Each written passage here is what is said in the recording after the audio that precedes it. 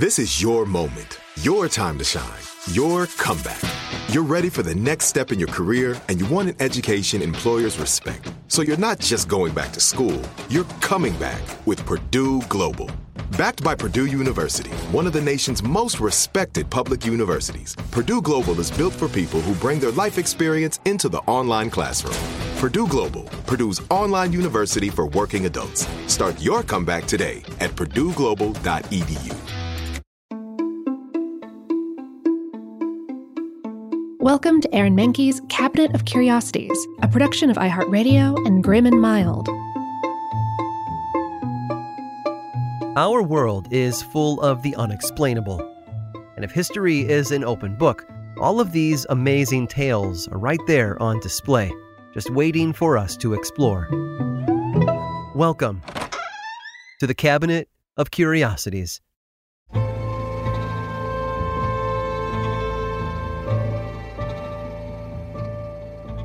There are plenty of literary examples of characters based off actual real-life people. Dracula, for instance, probably comes from the rather bloody story of Vlad the Impaler. Zorro is inspired by the Mexican bandit Joaquin Murrieta. And the sick yet suave Hannibal Lecter is known in real life by the name Dr. Alfredo Bali Trevino. But all of these characters have something in common. A regional ruler, a notorious outlaw, a serial killer turned informant, all carry larger-than-life stories that make for easy storytelling. Who doesn't love a righteous bandit, after all? Who doesn't ponder the existence of vampires? Mark Twain found his muse in someone a little less glamorous. Raised in the small Missouri town of Hannibal, you can find the influences of his upbringing scattered throughout his renowned works. The port city on the banks of the muddy Missouri River gave Twain access to such inspiration that it granted him his undying status as one of the best writers to have ever lived. Given all the difficult upbringings centered in the relatively poor sector of the burgeoning United States, Twain had writing fodder all around him. As an adventurous child, he found wonder in the exploration of caves and woods, and he found character in the essence of his classmates and friends, the products of these difficult upbringings. One in particular inspired him more than most, that one being Tom Blankenship, who Twain mentions by name in his own autobiography. Born to Woodson and Mahala Blankenship, Tom had a similar upbringing as just about everyone else in Hannibal at the time, a childhood of poverty and scant resources, although he might well have been at the furthest end of the poverty spectrum. Tom's father, Woodson, came to Hannibal in his late 40s, a time when it was especially hard to find work among the sawmill industry. Had it not been for the support of kindly relatives, the Blankenships would have found themselves homeless in no time. In fact, they may have even been squatters in the first place, since there is actually no evidence that Tom and his family owned any property to begin with. One need only look at the Blankenship house to truly understand the poverty they lived in. Unlike the white picket fence of the Clemens family home, the Blankenship home looked like it was about one unfortunate gust of wind from tipping sideways and crumbling to dust. All told, though, it was this muse that fueled Twain with the inspiration he needed to take a real-life person and turn him into a household name, albeit a much different name. Twain, even in his adult years, clearly recalled Blankenship in detail, writing, "He was ignorant, unwashed, insufficiently fed, but he had as good a heart as ever any boy had. His liberties were totally unrestricted. He was the only really independent person, boy or man, in the community, and by consequence, he was tranquilly and curiously happy and envied by the rest of us." Twain would never forget his childhood friends. When he visited Hannibal in 1861, 8 years after having moved away, he remarked that many of his friends were still there. Sam Bowen, Ed Stevens, Ab Grimes, and others, all of whom were characters that had contributed to Twain's own rise in the literary community with the birth of Tom Sawyer and his gang. One has to wonder what his friends saw in their old schoolmate Samuel Clemens. Perhaps he had changed, become daintier as he rose in the social spheres. Or perhaps he too was unchanged at his core, as his writing would suggest, still playful, whimsical, and in many ways the same as he had described Tom Blankenship. Given such richness of detail, it's no wonder that Twain would turn Blankenship into his own character, the same way he turned himself into Tom Sawyer. Blankenship's fictional adaptation would go by an equally well-known name. A name that first appeared in Tom Sawyer before being given his own story not long after. That name being, of course, Huckleberry Finn.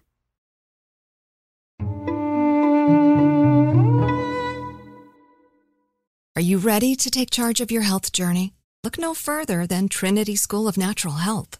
With their flexible online programs, you can receive the comprehensive education you need to care for your loved ones or step into the thriving field of natural health. Why choose Trinity? Because their programs offer more than just coursework. You'll interact with experienced instructors, connect with like-minded peers, and even participate in optional live events to hone your skills. If you've ever thought about becoming a certified natural health professional, the CNHP program at Trinity School of Natural Health is the perfect certification course. You'll equip yourself with the knowledge and skills to make a real difference in the lives of others. Turn your passion for natural health into a rewarding career. Visit trinityschool.org today to learn more about the Certified Natural Health Professional Certification Program. Go to trinityschool.org. That's trinityschool.org. Trinity School of Natural Health. Transform your life, transform the world. This episode is sponsored by Intuit. Here's a story for you. Once upon a time, a young woman was haunted by the ghosts of bad financial decisions, with credit card debt and an empty savings account looming over her every day. When she tried to ignore these ghosts, they only grew bigger and scarier, and these ghosts of her bad financial decisions were stopping her from living her best life. So she decided to face them head on and take control of her finances with help from Intuit. Intuit helps you face your financial fears with confidence through products like TurboTax, Credit Karma, QuickBooks, and MailChimp. Whether you're trying to manage your money or trying to run a business, Intuit gives you the confidence to take control of your finances so you can live your best life. Intuit is the financial platform that helps everyday people prosper. Intuit has helped 100 million people live their best financial lives. Visit Intuit.com, Intuit.com, to start living yours. Let's get into it. Now I'd like to introduce you to Meaningful Beauty, the famed skincare brand created by iconic supermodel Cindy Crawford. It's her secret to absolutely gorgeous skin. Meaningful Beauty makes powerful and effective skincare simple, and it's loved by millions of women. It's formulated for all ages and all skin tones and types, and it's designed to work as a complete skincare system, leaving your skin feeling soft, smooth, and nourished. I recommend starting with Cindy's full regimen, which contains all 5 of her best-selling products, including the amazing youth-activating Melon Serum. This next-generation serum has the power of melon leaf stem cell technology. It's melon leaf stem cells encapsulated for freshness and released onto the skin to support a visible reduction in the appearance of wrinkles. With thousands of glowing 5-star reviews, why not give it a try? Subscribe today and you can get the amazing Meaningful Beauty system for just $49.95. That includes our introductory 5-piece system, free gifts, free shipping, and a 60-day money-back guarantee. All of that available at meaningfulbeauty.com.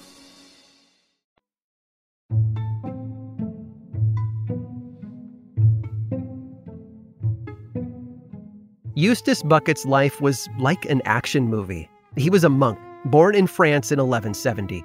He left to study black magic in Spain before traveling back home to join St. Samer Abbey.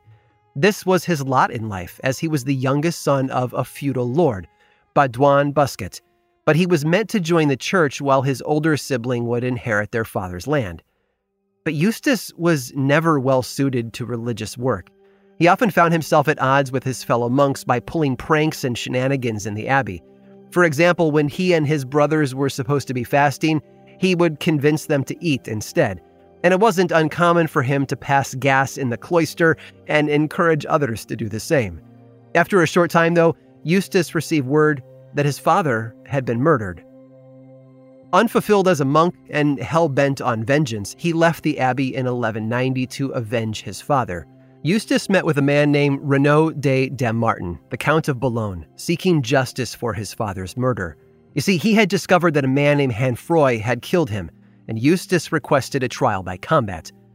He chose a champion to fight on his behalf against Hanfroy, but the champion was felled in combat and the accused was released. Eustace was then hired by the Count to be his seneschal, or administrative officer, to assist with his financial matters. He served the Count for about 4 years until a figure from his past resurfaced and threw a wrench into his life once again: his father's killer. The alleged murderer began spreading rumors about Eustace, which the Count was quick to believe. He accused the monk of embezzlement and sent him fleeing into the surrounding forest to hide out and plan his next move. On his own, fueled by revenge and branded an outlaw by the man who had helped him, Eustace embraced his new situation. He became a pirate. He recruited others to help him in his plot against the Count as well. However, the harmless jokes and tricks he was known for now took on a much darker and, in some cases, more sinister tone. For one, he committed arson by setting 2 of the Count's mills on fire. He also disguised himself as a leper and convinced the Count to give him money, the way a person might toss some loose change into the cup of a homeless person on the street today. One time, Eustace dressed up like a woman and seduced one of the Count's knights, offering to spend time with him if he would let the undercover monk climb atop the horse. The knight obliged, at which point Eustace let out a large fart and stole the knight's horse instead. Though many of the stories of Eustace's exploits ended in theft or destruction with only minor injuries, there are also tales of a much more grim variety, like when he captured 5 of the Count's men-at-arms and cut the feet off 4 of them. He let the 5th go free to tell the Count about what he had done. Around 1206, Eustace traded the forest for the sea and became a true pirate. He sailed the English Channel and the Strait of Dover as a mercenary for King John of England for a number of years. John was in the middle of a land dispute over the Duchy of Normandy, which was currently under French control. To help his cause, the king employed Eustace and gave him 24 galleys to disrupt French trade along the Channel. With that much firepower, it wasn't hard for the monk to take over one of the nearby islands as his home base and orchestrate his attacks from there. He didn't discriminate either. He went after ships from all countries, including English ships belonging to King John. Unfortunately, after 6 or 7 years, his relationship with the king went sour. Surprise, surprise. Eustace and his wife were imprisoned. His daughter, sadly, was even killed. The monk soon found himself on the other side of the fight, working for the French instead. France's King Philip Augustus was only too happy to employ Eustace and pick his brain about how England's forces operated. Philip made him an admiral and had him transporting supplies and soldiers across the English Channel, resulting in several major victories for the French. But all good things must eventually come to an end, as they say, and in the case of Eustace the monk, that end was particularly violent. In 1217, the French prince was hiding out in London after a crippling defeat against England. He was waiting for Eustace to bring him some much-needed supplies when the monk's ship was caught by English forces. Eustace was executed. His days of pirating were obviously over, but his story doesn't end there. In fact, it only grew. You see, the former monk was of noble birth, hid in the forest with a band of fellow outlaws, stole from the rich, and often used disguises to fool the greedy Count's men. While people today may not be familiar with Eustace the monk, they most certainly know the character that he would one day help inspire: Robin Hood. I hope you've enjoyed today's guided tour of the Cabinet of Curiosities. Subscribe for free on Apple Podcasts or learn more about the show by visiting curiositiespodcast.com. This show was created by me, Aaron Mahnke, in partnership with How Stuff Works.